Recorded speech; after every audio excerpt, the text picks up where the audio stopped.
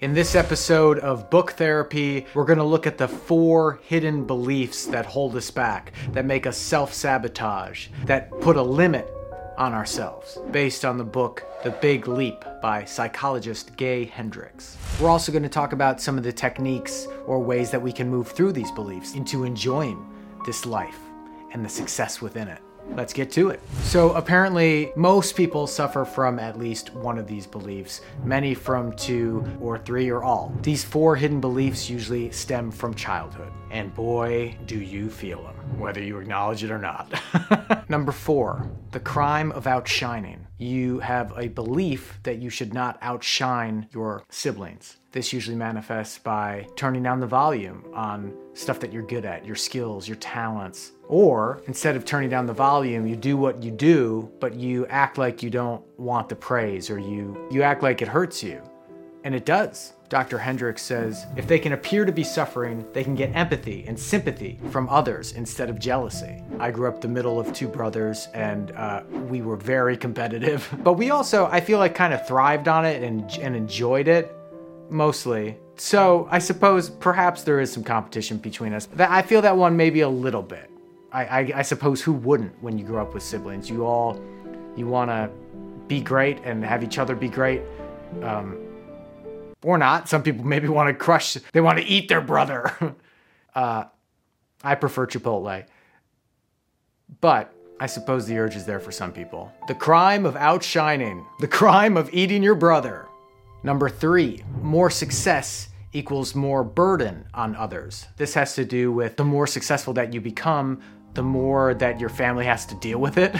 Like if you're really good at baseball and then they got to get you on a traveling team and do all this stuff, and they make you feel bad about it. So then later on in your life, you're like, well, if I do something great, my family's going to feel bad about it. That one I don't relate to as much. I was very lucky with my parents and family supporting interests and endeavors, but I could see how this would stifle someone if they're finally excited to do something and then their family's like, well, now this is a problem. We got to go to Minneapolis on Saturday because of your soccer match? Yeah, that wouldn't feel good.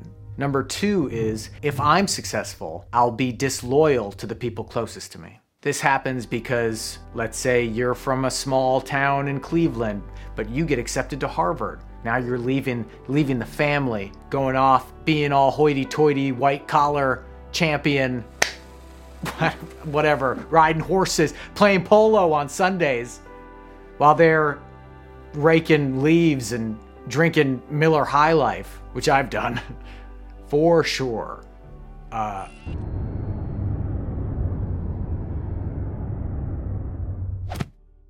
You feel like you're leaving these people behind, so you put a limit on that, so you don't make these people feel bad, and so you don't make yourself feel bad or disconnected. And for number 1, big daddy of them all, and the one that probably affects the most people, is that you believe that you are inherently flawed and that you don't deserve it. I've said in many videos, I feel like this is what my channel is about, that I feel like a monster. So this one, I, like a tractor beam, get. And that's why I wanted to make this video, because as I feel, and as he says, this is the one that affects the most people. And we don't really talk about it that much because it is such a deep cut. It's such a deep wound. But I feel like I'm inherently flawed and a monster. And I've talked about this before. When I was probably 10 years old and starting to go through puberty, I started to have all these thoughts, and everything exploded, and these thoughts were violent and sexual and just outlandish and wild. But I didn't talk to people about it. I just thought I was, no, God, Hannibal Lecter or something bad. I just thought I was crazy. And I developed this story in my head that I was that, and that I need to hide that, and that I will just stuff it down. I will stuff it down and not think about it. But the problem is, and why this book registered with me, why this book hit me so hard, was I saw that I sabotage.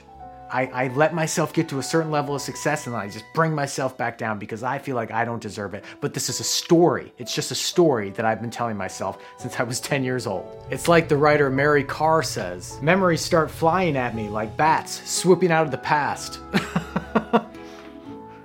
Caw-caw! Nope, that's a crow. But I still feel, and I'm working on this, like I only deserve up to a certain point. And I'm really trying to think about what that means for me and how to move forward through that. Making these videos is a part of that. I don't believe that I can share my writing, that I can share my humor, that I can share my heart, and that people will accept it and actually want to watch it. But I've been proven wrong. People out there have been awesome. I've connected with so many people, and it's really special. So how can we move past these beliefs? How can we acknowledge them? How can we move through them? What he calls upper limit problems. Dr. Hendricks says the upper limit problem is our universal human tendency to sabotage ourselves when we have exceeded the artificial upper limit we have placed on ourselves. When you reach an upper limit of success, here comes this worry, here comes this doubt, here comes this anger, here comes this feeling that you don't deserve it. My obsessive compulsiveness and depression and anxiety definitely manifests in ways like that, where I feel good or I'm doing good, but then the dark cloud comes or the black dog comes and it starts to pull me down. And I have these thoughts that you don't have to pull me down because I'll do it myself. Dr. Hendricks says, just notice the voices and feel the fears. That's all you need to do with them. Wave to them. Let them know you're aware of them. It reminds me of Carl Jung saying, in one of my favorite quotes ever, one does not become enlightened by imagining figures of light, but by making the darkness conscious. So with this awareness, we can start practicing moving forward. We can be aware of when things are going well, and then we start to shift and sabotage. Because as Dr. Hendricks says, the goal in life is not to attain some imaginary ideal. It is to find and fully use our own gifts and feel okay about it, to enjoy it, to love it. But this growth can be hard. It's like, who wants to do this hard work? Something that's really helped me recently is coming back to curiosity, wonder, play. How can I play with this? Which sounds kind of up. It's like, oh, this is a dark thing. This is one of my biggest wounds. How can I play with it? But the paradox is, if we don't take it so seriously, we can actually look at it and not be as afraid of it, maybe. And through this progress, we progress to what Gay Hendricks calls the zone of genius. This is the place where we are thriving, where we are existing and working and living in our zone that is our primal best. This is the zone where we are giving the best that we have to this world, to this experience, to this matrix. So maybe with this information, we give self-sabotage a break for a little bit. Maybe we give ourselves a little pat on the back and enjoy this life.